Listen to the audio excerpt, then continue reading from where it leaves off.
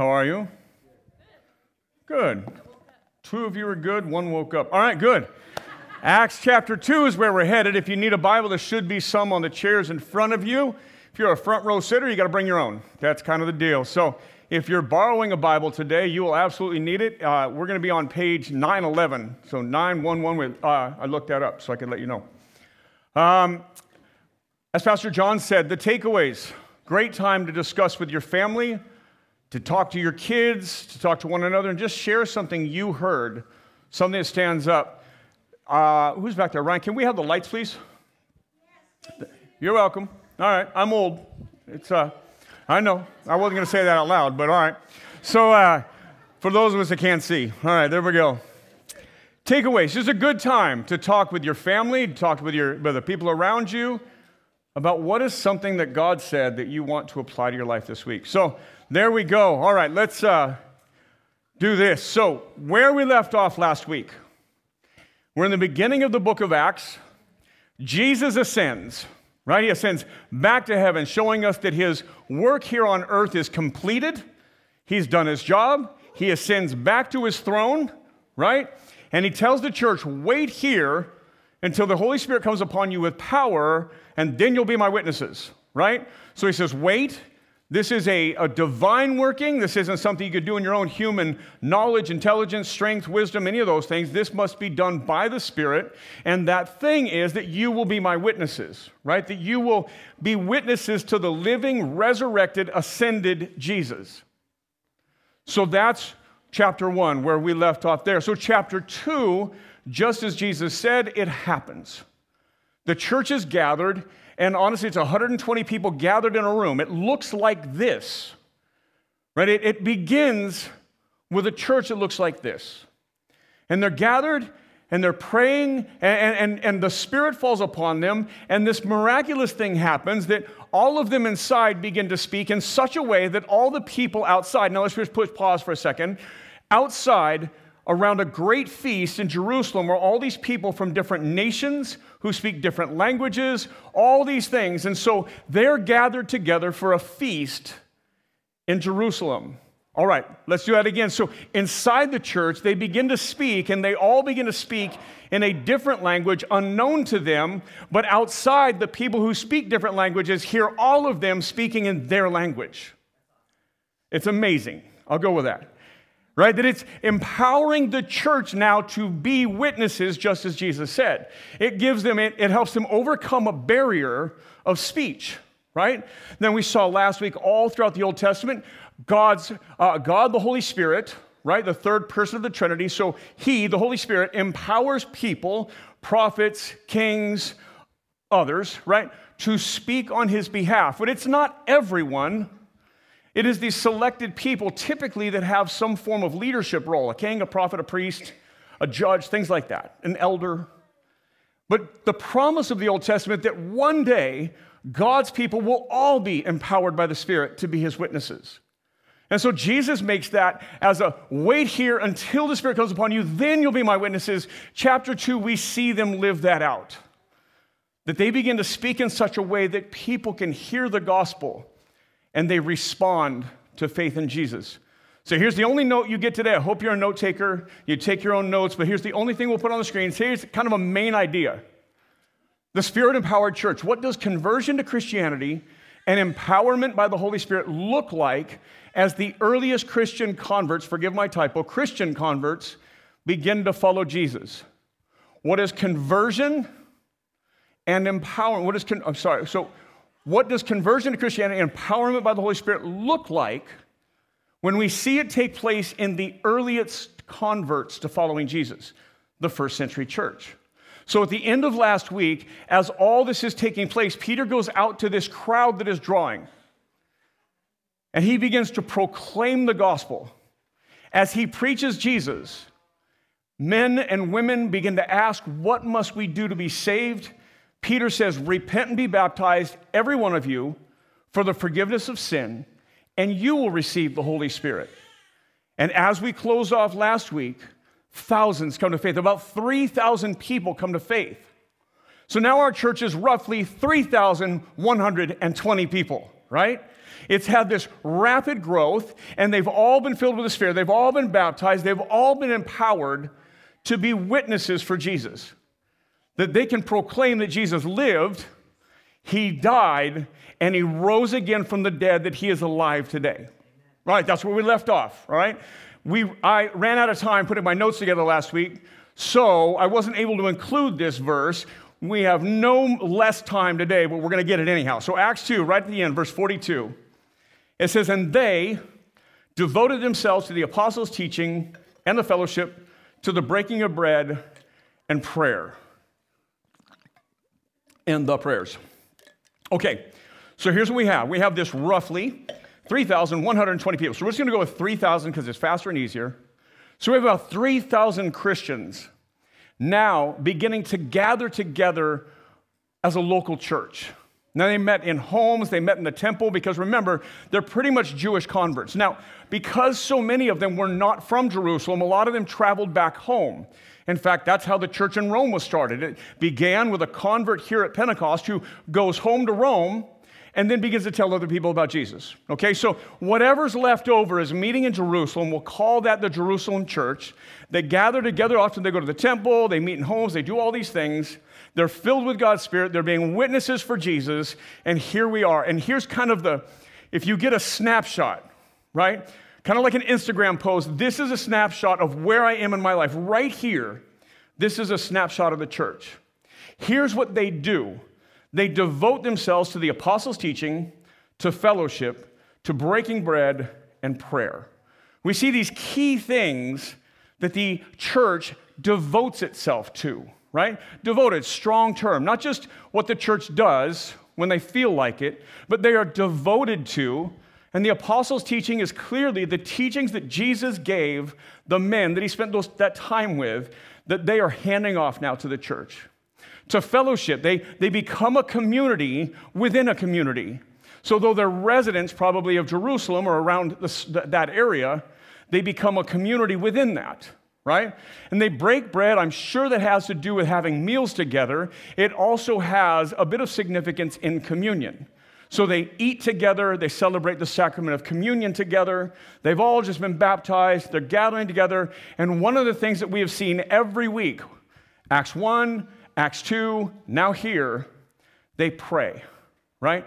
They gather and pray together. Not just pray at home, not just pray before bed, not just pray in the morning, but they gather together and pray. Prayer is a key piece to being Christians or to being a church, is corporate prayer. So when we talk about Selah, Selah is a biblical term in Hebrew that just means to rest or to pause and reflect.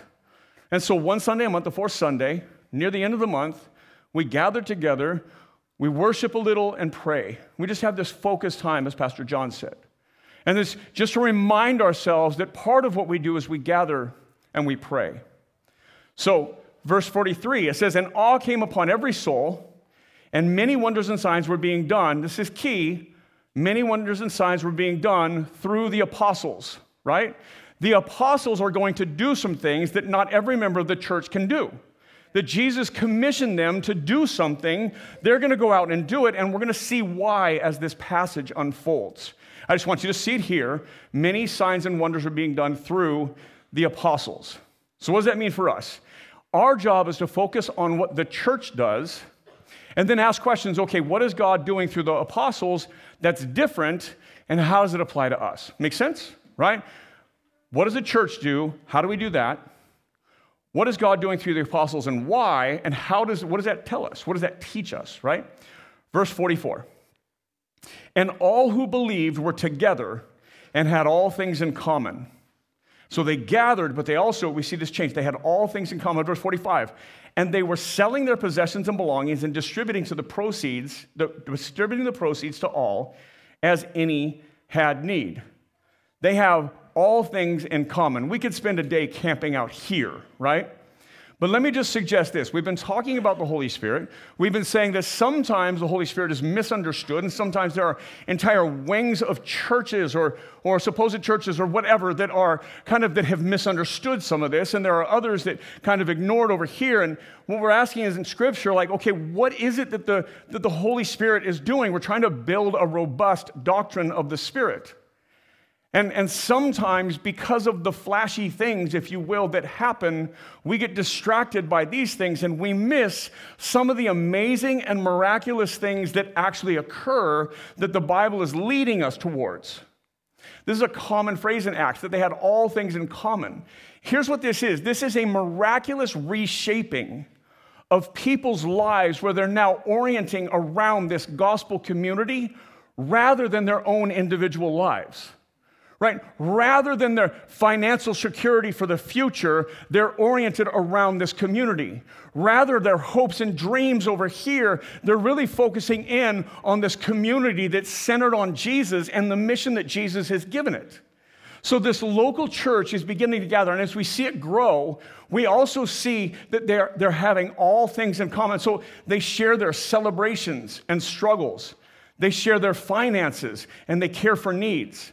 Now, it's not that they do that after setting aside their time for hobbies, right? It's not after they've got their kids' college fund all figured out, right? It's not when it's convenient they begin to contribute. Their whole lives are turned to being about something new. And so I want to just think, now let's just shrink it back down to the 120. Let's just look around the room. Let's just consider this. What kind of miracle would it take to cause us to all kind of turn from our individualistic lives and turn for the cause of Christ to become all about one another? You with me? That requires a miracle, right? That is a miraculous reshaping of God's people. And this doesn't happen when there's just 120 of them that have a lot in common. This happens after thousands come to faith, after the church has grown to what we'll just say is probably an unmanageable size for this small group of leadership. But it's here where we get the snapshot. We see the growth, and then we see the snapshot. Like, this is what thousands of people are doing. They've abandoned some other things, and they're fixed on being this community. And so what's more miraculous? People speaking in odd languages, or thousands of people coming together around Jesus, making one another more important than their individual hopes and dreams and goals? You with me? The miracles sometimes here are embedded in what's being taught. They're clearly emphasizing they had all things in common. They're selling possessions to figure this out. They're caring for one another's needs. We see the emphasis of the passage, but sometimes we think the miraculous is that flashy thing that happened over here, and we're missing the truly miraculous here. Verse 46. And day by day, attending the temple together and breaking bread in their homes, they received their food with glad and generous hearts, praising God and having favor with all the people. And the Lord added to their number day by day those who were being saved. This community that's being reshaped by the gospel, empowered by the Holy Spirit to live lives that are centered on Jesus, are learning to be about one another, caring for one another. Everybody has what they need, and they celebrate that with gladness and generosity. Those who didn't have enough. Those who have plenty share. And they all are grateful and glad and celebratory. And so here's what it doesn't say. It doesn't say everybody in the sick was healed of all their diseases. It never says that, right? It never says because these people over here gave so much that God made them wealthy. Right? It's not the prosperity doctrine. It's not the name it and claim. It's none of that. Like, we don't hear that, oh, God did all these things within the community. He says that they were changed to be about one another, and they cared for one another. They began to live distinct and different lives as a community within a community, as a local church within a city. Acts 3, verse 1. Now Peter and John were going up to the temple at the hour of prayer, the 9th hour. And a man lame from birth was being carried, whom they laid daily at the gate of the temple that is called the Beautiful Gate, to ask for alms of those entering the temple. Seeing Peter and John about to go into the temple, he asked to receive alms. Now, alms is asking for money for people to care for you because you're not able to work. It's like the person we see on the corner with a sign that says, I have this issue, I need help, right? This was the place where those folks would go. But this particular man, everybody knows, he's been crippled from birth. He's never been able to walk since he was born, all the way to this. And I think we're told later in the passage, he's like 40 years old. So he's been around this community. He's brought daily to the part of the temple, the gate, where he asks for donations. Verse 4. And Peter directed his gaze at him, as did John, and said, look at us. And he fixed his attention on them, expecting to receive something from them. But Peter said, I have no silver and gold, but what I do have, I give to you. In the name of Jesus Christ of Nazareth, rise up and walk. And he took him by the right hand and raised him up. And immediately his feet and his ankles were made strong. Notice who does this, right? Notice who this is. This is Peter and John, two of the apostles, as they're going to the temple at the hour of prayer. Remember, Christianity began as a very Jewish sect of Judaism, right? And so they attended temple. We just read that day by day. They met together in homes. They also attended temple together. So Peter and John are likely going to pray at the temple. And as they go, there's this man who's asking for donations because he's crippled and can't walk. Now, I've heard this passage of Scripture used all kinds of destructive ways. I've heard it used to say, we don't give money to people. We just do this. Well, I don't see you making people that can't walk, so I'm not sure you're really living this verse out, right? But it's also not saying that when we see people that can't walk, that we're supposed to miraculously heal them either. Like, it's not teaching us that. It's not saying this is the prescription. It's saying, here's what happened, right? Peter and John are going to the temple, and they see this man who's never been able to walk, and he is asking for money. And they don't have any, right? Again, there goes the prosperity doctrine, right? But they don't have any to give. But what they do, they tell him to stand up and walk. They grab his arms. He stands up, and the man is healed. Now, I want to comment on this. We often read a passage like this, and we think this passage is about a healing. Let me just give you just kind of a side note up front. This passage is not about a healing. A healing occurs in this passage, but the focus of this passage is not the healing, right? The focus of this passage is something much greater that this helps support, that we'll see as it unfolds. But let's not get lost here. Let's keep seeing, okay, what is our author Luke? What is he telling us as we keep moving? Verse 8. And leaping up, he, the man, stood and began to walk, and he entered the temple with them, walking and leaping and praising God. I want you to imagine that scene for a minute. I think it says 40. Later we'll see that. We'll see if I remember correctly. But he's a grown man. He's been lame all his life. He's never been able to walk. Now he can walk. You can imagine the scene, right? He is jumping up. He is thrilled. He's a happy guy. Best day of his life, right? As he walks into the temple with Peter and John. Verse 9. And all the people saw him walking and praising God. That's super important. He's not just walking. God is getting the glory. He's praising, he's worshiping God. Verse 10. And recognized him as the one who sat at the beautiful gate of the temple asking for alms. And they were, listen, filled with wonder and amazement at what happened to him. Well, he clung to Peter and John. All the people, utterly astounded, ran together to them in the portico, or the area called Solomon's. It's like Solomon's porch outside the temple. And when Peter saw it, he addressed the people, men of Israel, why do you wonder at this? Or why do you stare at us, meaning he and John, as though by our own power or piety we have made him walk?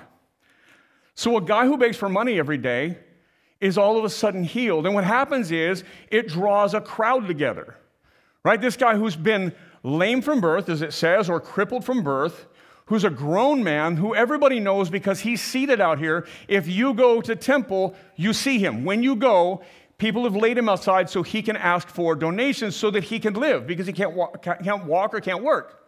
And so this guy is a known quantity. Everybody knows who this guy is. And so they see him come in with Peter and John, and he's not just walking, but he's leaping, he's jumping, he's worshiping, he's praising. It's a sight, and it begins to kind of be the buzz inside the temple, right?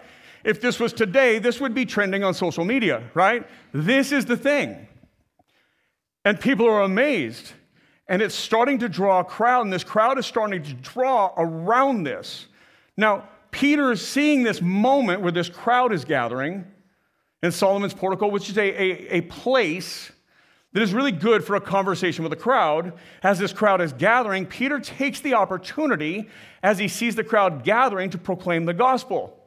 So another side note. Some people might see this passage as being a passage about a healing, right? But it isn't. And others like to kind of look at Peter's preached gospel message, which is fairly deep, a pretty robust gospel, and they like to make it about that. Let me suggest to you it's not about that either. That's not what the emphasis of this passage is. So let's continue. I will say, pretty amazing gospel truths in this, so we want to look at some of them. Verse 13. Excuse me. The God of Abraham, the God of Isaac, the God of Jacob, the God of our fathers glorified his servant Jesus, whom you delivered over and denied in the presence of Pilate when he had decided to release him.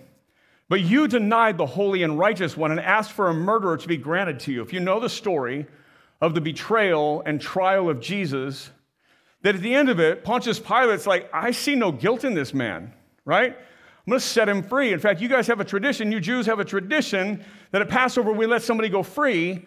And so you want Jesus, this guy I can't find anything wrong with, or do you want this murderer named Barabbas? And they all shout for Barabbas. So Peter, again, like last week, has a very focused gospel. Like, you cried for his death, right? You cried for the death of Jesus. This is what happened. He says, verse 14, but you denied the holy and righteous one and asked for a murder to be granted to you. Verse 15, and you killed the author of life, whom God raised from the dead. To this we are witnesses, and by his name, by faith in his name, has made this man strong, whom you see and know, and the faith that is through Jesus has given the man this perfect health in the presence of you all. It's a pretty pointed gospel. So Jesus came to you and you called for his death. In fact, you chose a murderer over him. And you set him to a crucifixion. You had him beaten and killed. But God raised him from the dead, right? Remember what I said, the emphasis of the gospel in Acts, for sure, I would say all of the New Testament, but the emphasis is that Jesus is alive, that Jesus lived, that he died, that he rose from the dead and is alive today, that he is God who endured this to reconcile sinful humanity to a holy God. And so we even see Jesus called the author of life, right? Jesus, creator God, is what he's saying, right? The one who gave life to humanity. We see that in Genesis. We see that in John chapter 1, right? Who gave life, you crucified. But God the Father, raised him from the dead. And he is alive today. So there's a few key things, right? You killed the author of life. Jesus is God. God raised him from the dead. Jesus is alive. The other one, to this we are witnesses. What were they called to be in Acts chapter 1? Witnesses. Jesus says, wait here until my Spirit comes upon you with power, then you'll be my witnesses. You will tell other people I'm alive. You'll talk about the life, the death, the resurrection that is the gospel. Right? That God created humanity and created us to be in relationship with him. But humanity has sinned and gone away from God. And we know that we choose to do wrong things, that we have all fallen away from God, that we've all not just mistakenly fallen away from God, but that we have chosen to disobey God. If you're new here, we say this all the time. If you see somebody who attends here regularly, we know we're sinful. We're not pointing at you, we're pointing at us. We know we get it wrong. We know that even knowing better, we choose to do it wrong sometimes. But Jesus came to fix that, to reconcile us to God. And Peter and John say, to that we're witnesses. We saw it. He lived, he died, he's alive now. We've seen it.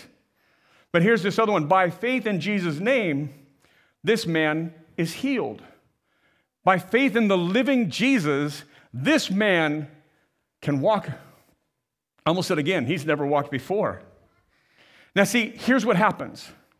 Why does this passage start out with a miracle if it's not about a miracle? And what he has told us, because the miracle validates the messenger, right? This guy has never walked, now he walks. You're a witness of that. We're a witness of the living Jesus who healed him. That's why the miracle. Jesus commissioned his apostles to do things that you and I may not be able to do because they were trying to validate a message. These are the same guys that are going to go on and write Scripture. Peter and John both have books that bear their names because they are the authoritative ones that give us the message of Jesus. And in order for this first century culture, who has no New Testament Bible, if you will, to know that they are legitimately from God, they have this man stand up and walk. And that validates them as a messenger, but they make sure that they're really quick to say, listen, we didn't make him walk. It's faith in Jesus who lived and died and rose again. You know the one you killed? God raised him from the dead. And it's through faith in his name to that we're witnesses. Right? As the church lives out their role, they're being witnesses that Jesus is alive. So now you can see the purpose of the healing. It validates the apostles as the messengers of Jesus. Verse 17. I'm not saying that God won't do a miracle other than that. I'm saying that's the passage of that. That's the point of that miracle in that passage. You with me? God can do whatever God wants to do. This one exists to validate Peter and John as messengers of Jesus. Verse 17. And now, brothers, I know that you acted in ignorance, as did also your rulers.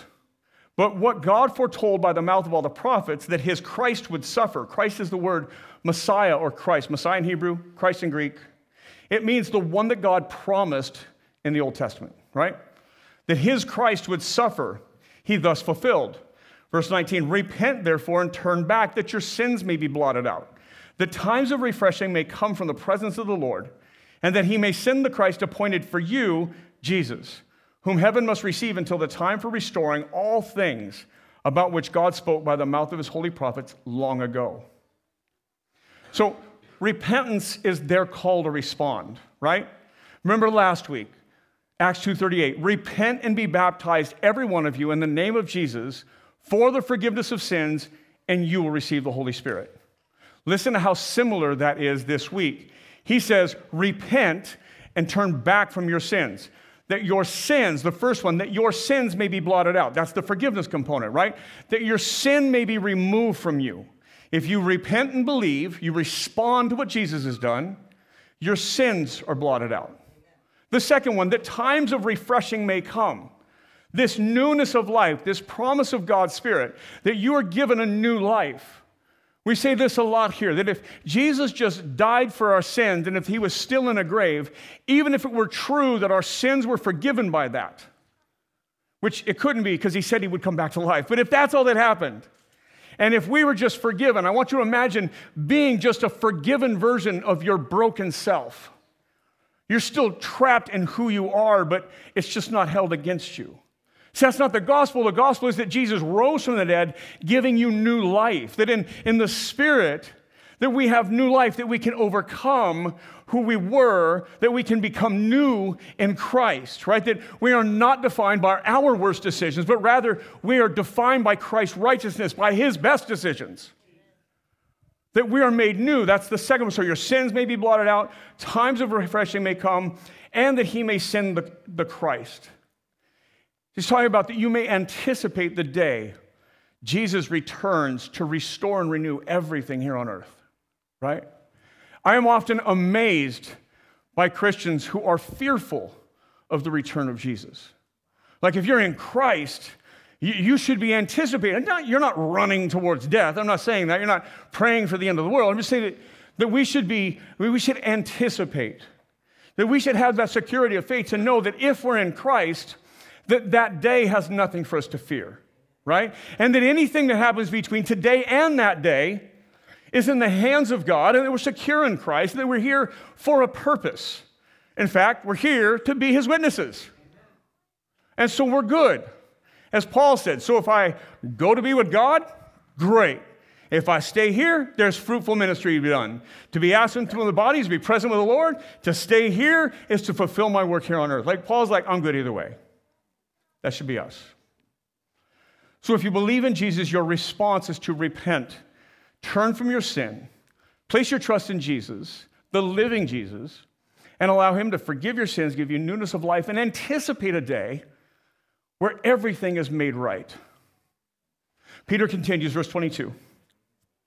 He says, Moses said, the Lord God will raise up for you a prophet like me from your brothers. You shall listen to him in whatever he tells you, and it shall be that every soul who does not listen to that prophet shall be destroyed from the people. He's talking about Jesus thousands of years before Jesus was born. Verse 24, and all the prophets have spoken from Samuel, and those who came after him also proclaim these days. You are the sons of the prophets, and the covenant of God made with you, and the covenant that God made with your father, saying to Abraham, and in your offspring shall all the families of the earth be blessed. Again, and Abraham has promised his descendant long after him would be Jesus, right? He wouldn't use the word Jesus, but in his offspring, and in him, all the nations of the earth will be blessed. That's, again, about Jesus. 26, God, having raised up his servant, talking about Jesus, raised him from the dead, sent him to you first to bless you by turning every one of you from your wickedness. The scriptures all point to Jesus. In Luke 24, the book that Luke writes before this, he closes off with a story of Jesus walking with these two disciples that are still confused. He reveals that he is Jesus to them, that he's alive. That helps put in some puzzle pieces in place. But then it says he walks and talks with them, and he explains how all the law and the prophets are about him, giving them a new way, a new lens by which to see Scripture, that everything finds its fulfillment in Jesus. Right? That whether it was the incarnation or the sinless life or the substitutionary death, the resurrection, the ascension, the pouring out of the Spirit, we saw that promised in Joel chapter 2. We read about that last week. Whether it's his promised return where he makes everything right, it's all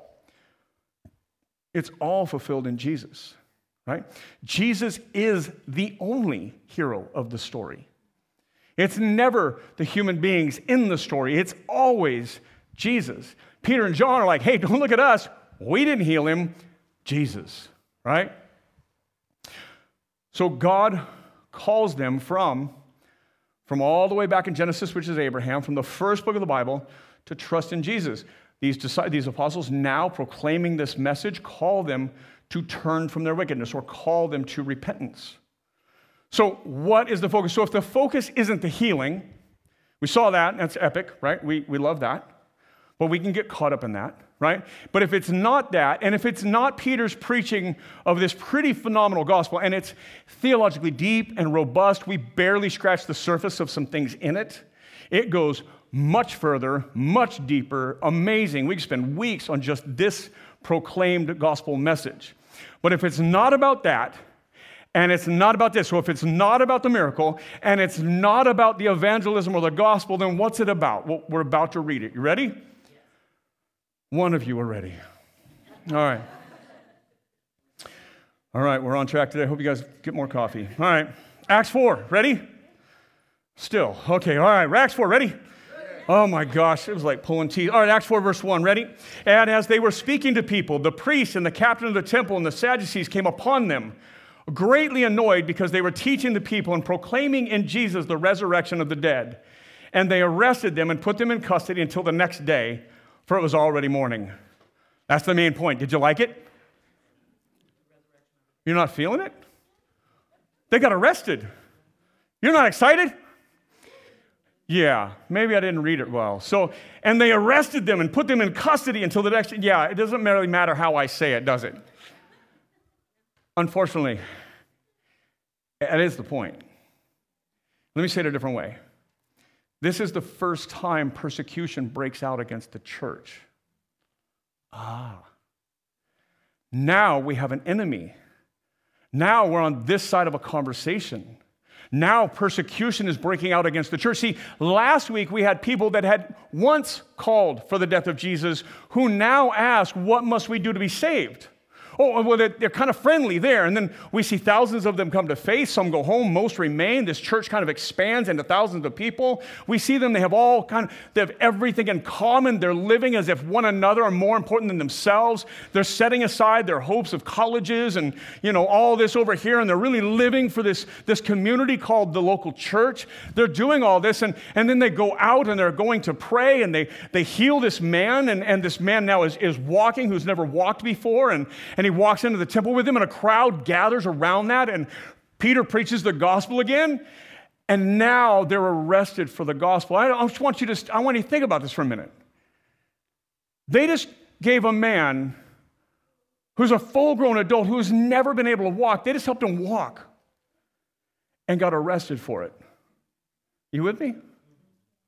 You see, the message of the gospel is that Jesus lived and died and rose from the dead. See, that message is so offensive because what we're told is that we can never measure up to God. There's nothing we can do. So God had to come down to us because we're so sinful and so corrupt and so selfish and so idolatrous and so evil that we could never fix ourselves. And so God said, you, sinful humanity, can never be in my holy God's presence. And so I'm going to come to you. And the Son of God, the second member of the Trinity, Jesus, put on human flesh to live among us and fulfill the law that we fail and live a sinless life and then go die death in our place and suffer and die where we deserve, but he does not, and be laid in a grave. The author of life, that's what we just called him, right? The author of life was laid in a grave. I don't know how that happens. How can the person who gave us life die? Breaks my mind. But he dies so our sin can be forgiven. And then he resurrects from the grave, and this is the offense. So he overcame the people that put him to death. And how do we know that? Because we saw him. We're witnesses. And how do you know that we saw him? Because that guy can walk. And that never happened before. You see, it's not about the miracle. It's not about the preaching, right? It's about the gospel. It's about it's about persecution now breaking out on the church for the first time. Luke, our author, is introducing this to us because this is going to shape the trajectory of the passages coming up. It's going to, in 2-3 chapters, it's going to push them outside of Jerusalem because they're being persecuted. This is the first one. But this is the beginning of living in a world that opposes those of us who are in Christ. That's the point of this passage. How do we know? Let's break it down. Verse 4. But, that's a big but. Many of those who heard the word believed, and the number of men came to about 5,000. So, in spite of the arrest, in fact, inside that, in the middle of the arrest, in the middle of persecution breaking out, not before it, after it, the largest conversion yet takes place. About 5,000 people come to faith.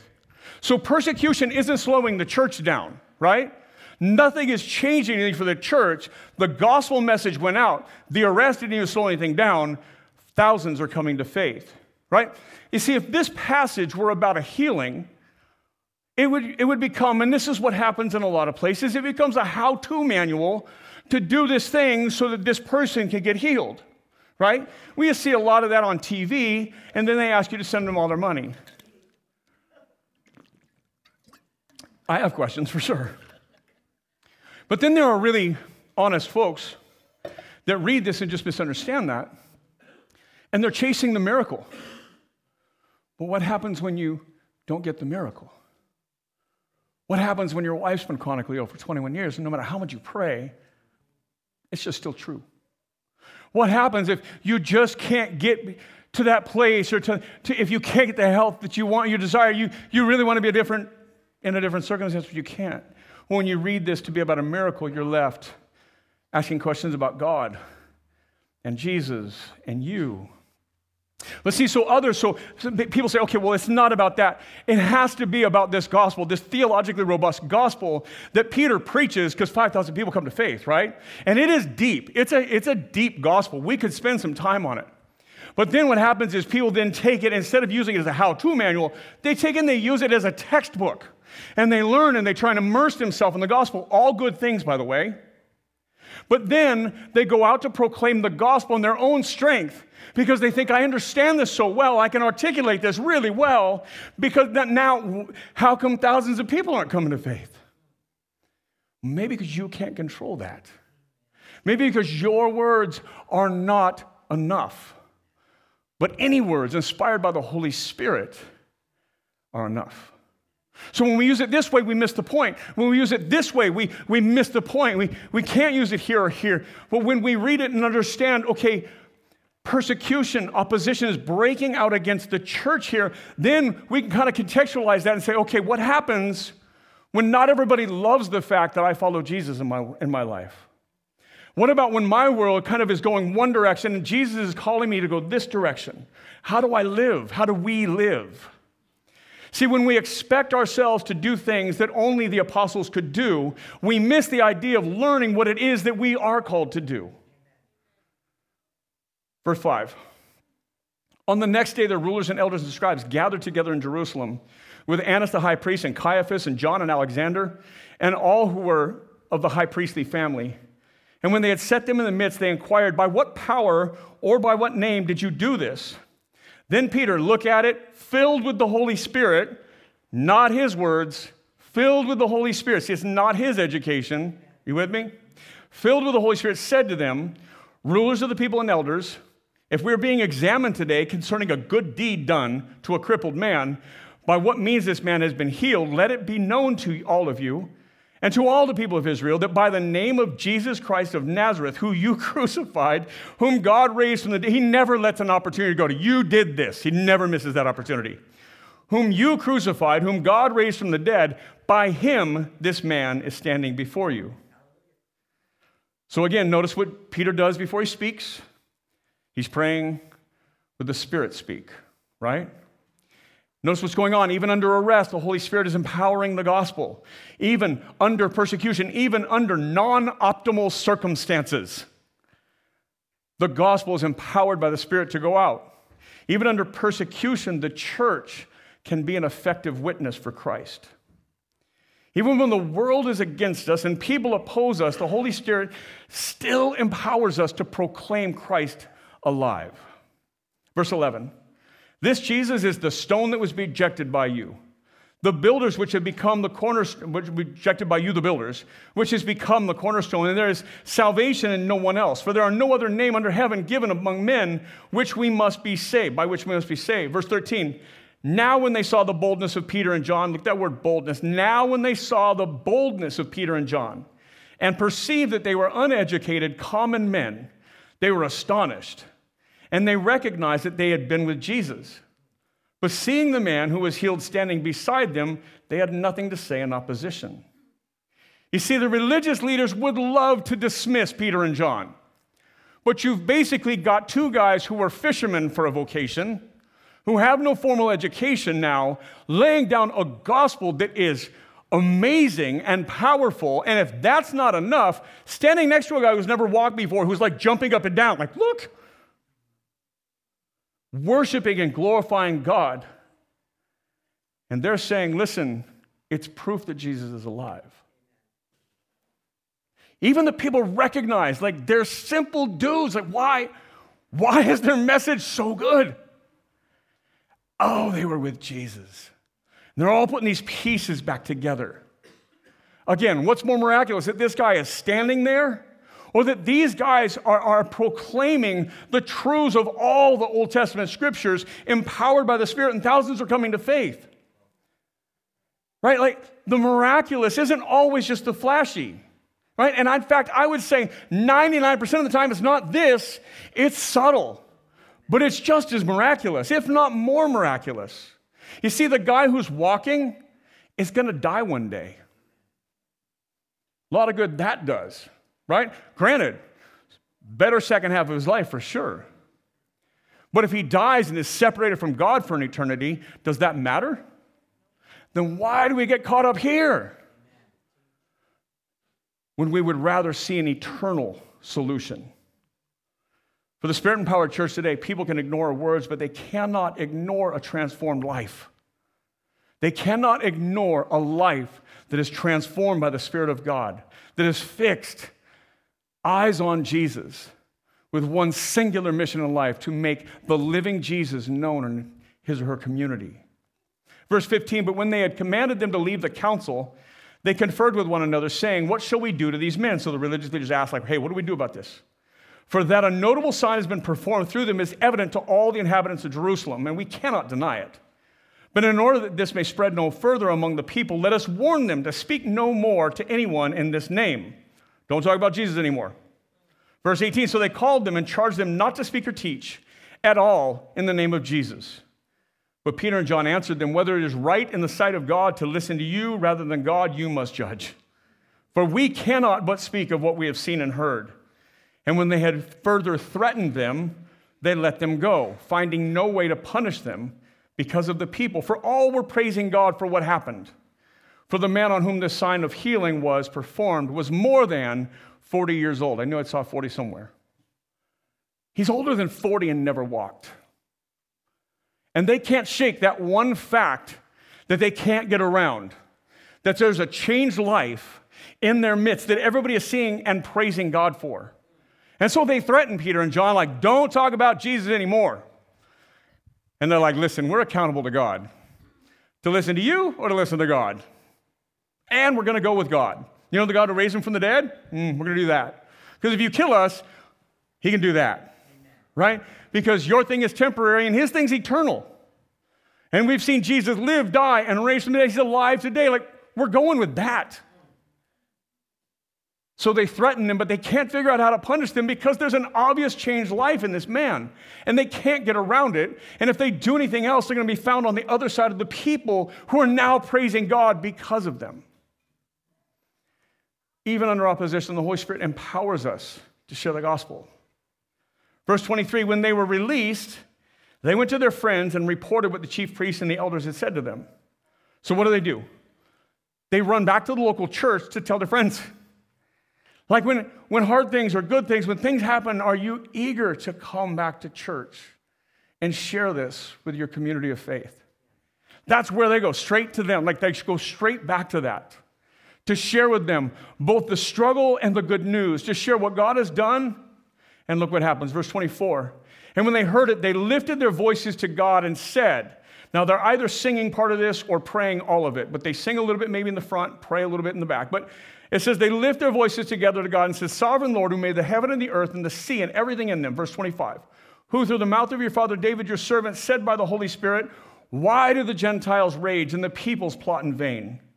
The kings of the earth set themselves, and the rulers are gathered together against the Lord and against his anointed. Against the Lord, meaning God, and against his anointed, meaning Jesus. Know that their prayer or their worship reveals Scripture as promising persecution to God's people. Right? They recognize that Scripture's always said this. Not only did it proclaim Jesus' life, death, and resurrection, that he would suffer, but it teaches that we will.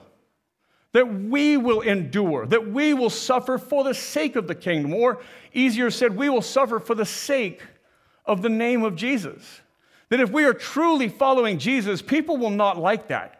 There will be people, and especially if we continue to live a life around those who don't believe in Jesus, which I hope we do.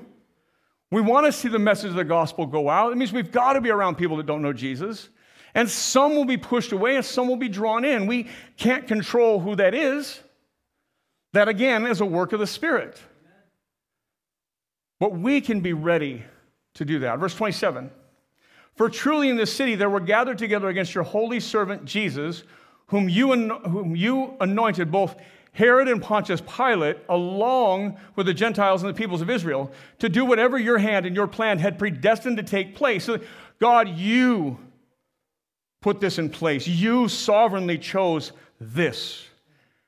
Not only were you sovereign and chose how the gospel would occur, what would go on, that Jesus would come and live a life that we choose not to live, and he would die death in our place, that he would raise from the grave, that he would be alive today. Not only did you choose that, but you also chose our circumstances, that you set them in place so that we could be the witness here in our community, whether that's this church in Jerusalem or our church here in Cerritos and kind of the greater Long Beach, this side of Orange County, whatever it is. That God sovereignly places some of these things in our way that we might be a light to the world around us. Verse 29, and now, Lord, look upon their threats and grant your servants to continue to speak your word with all boldness. Remember I said that earlier? Note the word boldness. Well, you stretch out your hand to heal, and signs and wonders are performed through your name of your holy servant Jesus. Lord, look on their threats, listen to this line, and grant your servants to continue to speak your word with all boldness. What does the early church pray for when persecution strikes? Boldness. That they would continue to be brave enough to proclaim Jesus to a world that wants them to shut up. That they would teach and speak the truth in ways that are loving and winsome, but true, in a world that doesn't want to hear it. God, give us boldness. Notice what they don't pray for. They're not praying for the healing of all their people. They're not praying for prosperity. They're not praying for to be smarter. They're praying for boldness, that the Spirit will continue to speak through them in a hostile world. Verse 31, and when they had prayed, the place in which they were gathered together was shaken, and they were all filled with the Holy Spirit and continued to speak the word of God with boldness. Now, wait a minute. Weren't they filled with the Holy Spirit last week? Did it leak out? Oh, good. See, the church is filled with the Spirit. They speak, and others come to faith. And then what are they told to do? Repent and be baptized, every one of you, in the name of Jesus, so that you'll have your sins forgiven, and you'll be empowered by the Holy Spirit. And that happens. And the church continues to grow. And then persecution strikes, and they come back, and the church gathers again, and the Holy Spirit falls upon them again. Why? New task at hand to empower them. Right? Persecution is going to come on the church now, and the Holy Spirit is doing a new thing in a new way through them and in them and for them. It's not that the Holy Spirit went away. The Holy Spirit's doing this. The Holy Spirit does more than one thing. Amen. And they're about to enter into a new season, a new phase. And they need the Holy Spirit in a new way. And they need to know, like, God is with them every step.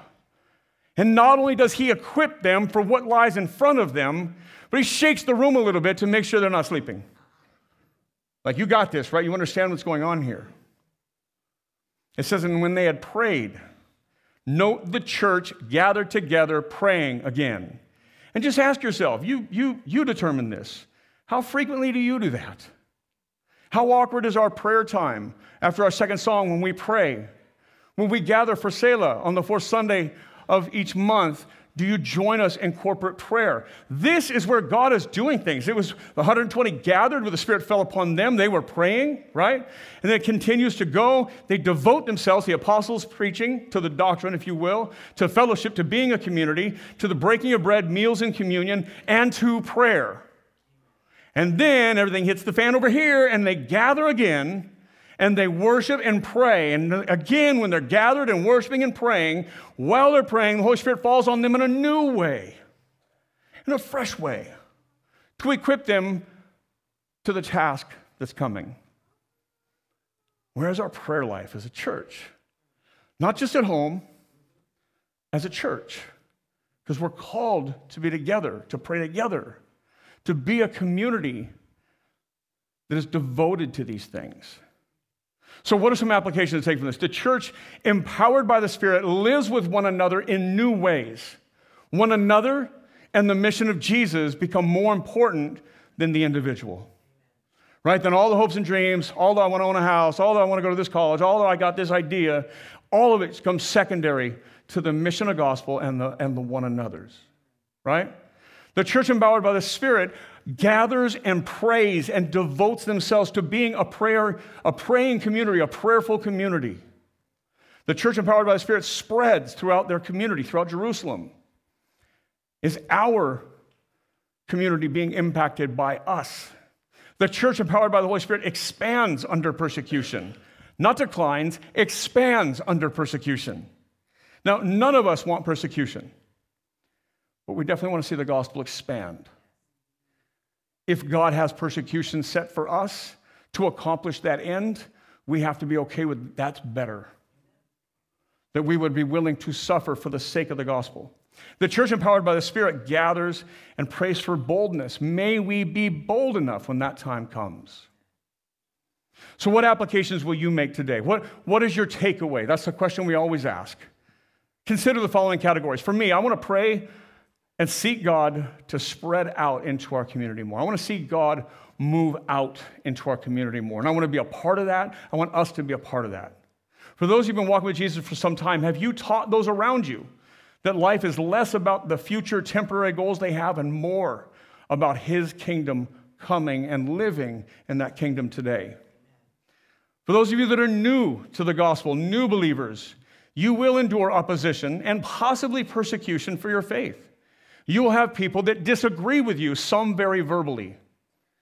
Some who will disown you, some who will reject you because of your beliefs, some who will mock you maybe.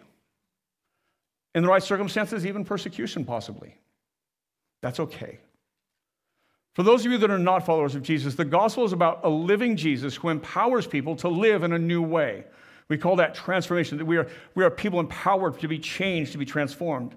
That new way is often imperfect and hard, but it is way better than life without Jesus. That new way we're not perfect at, so please understand we're flawed, but it is better with Jesus. Parents, do you teach your kids that a life empowered by the Holy Spirit lives more for one another than it does for future, than it does for goals and plans and dreams, but that rather Jesus becomes central and one another in the community, in the church community, in the local church become a big piece of the puzzle? No matter what life has for you, do you teach your kids that a life empowered by the Holy Spirit is kingdom-focused? Let's take 2, 3, 4 minutes. Gather with somebody, your family around you maybe, or maybe if there's somebody sitting next to you, please make sure no one is left out. And let's take 2, 3 minutes. What is your takeaway? Share your takeaway with those around you, please.